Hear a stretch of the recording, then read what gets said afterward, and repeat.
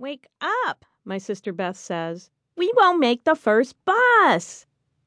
At 6 a.m. on this winter morning, moonlight still bathes her apartment. She's already dressed, grape juice-colored t-shirt and pistachio shorts, with a purple Winnie the Pooh backpack slung over her shoulder. I struggle awake and into my clothes, black sweater, black leggings. Beth and I, both in our late 30s, were born 11 months apart, but we are different in more than age. She owns a wardrobe of blazingly bright colors and can leap out of bed before dawn. She is also a woman with mental retardation.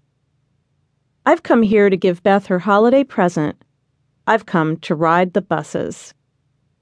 For 6 years, she has lived on her own. In her subsidized apartment, a few blocks off the main avenue of a gritty, medium-sized Pennsylvania city, each of her days could easily resemble the next. She has a lot of time, having been laid off from her job bussing tables at a fast food restaurant. She has enough money to live on as a recipient of government assistance for people with disabilities. But Beth also has something else: ingenuity.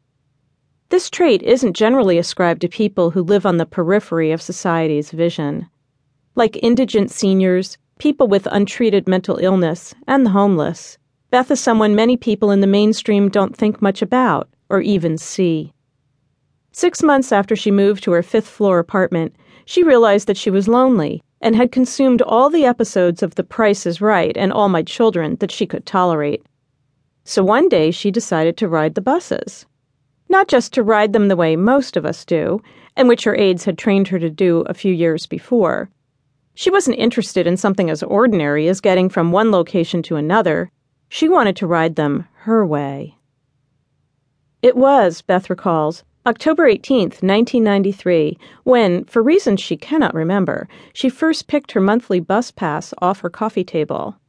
Then she pressed the first-floor button in her high-rise elevator, walked through the vestibule to the street, hailed a bus on the corner, climbed the steps toward the driver, settled into a seat, and looped through the city from dawn to dusk, trying out one run after another, bus to bus to bus.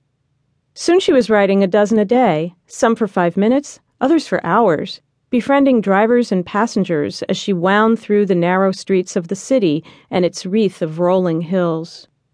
Within weeks, she could navigate anywhere within a 10-mile radius. And, by studying the shifting constellations of characters and the schedules posted weekly in the bus terminal, she could calculate who would be at precisely which intersection at any moment of any day. She staked out friendships all over the city, weaving her own traveling community. Beth's case manager had not suggested this, nor had Regis and Kathy Lee, nor even Beth's boyfriend. This idea was hers alone. We hurry down Main Street, the moon setting behind the buildings. My guide, whose fuzzy brown hair is still wet from her morning bath, points out the identifying numbers on bus shelters, the scowls of grouchy drivers. She wears no watch, telling time instead by the buses.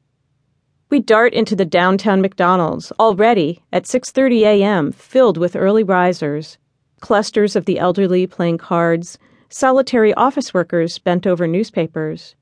Beth orders coffee, though she doesn't drink coffee, palming out the 84 cents before the server asks.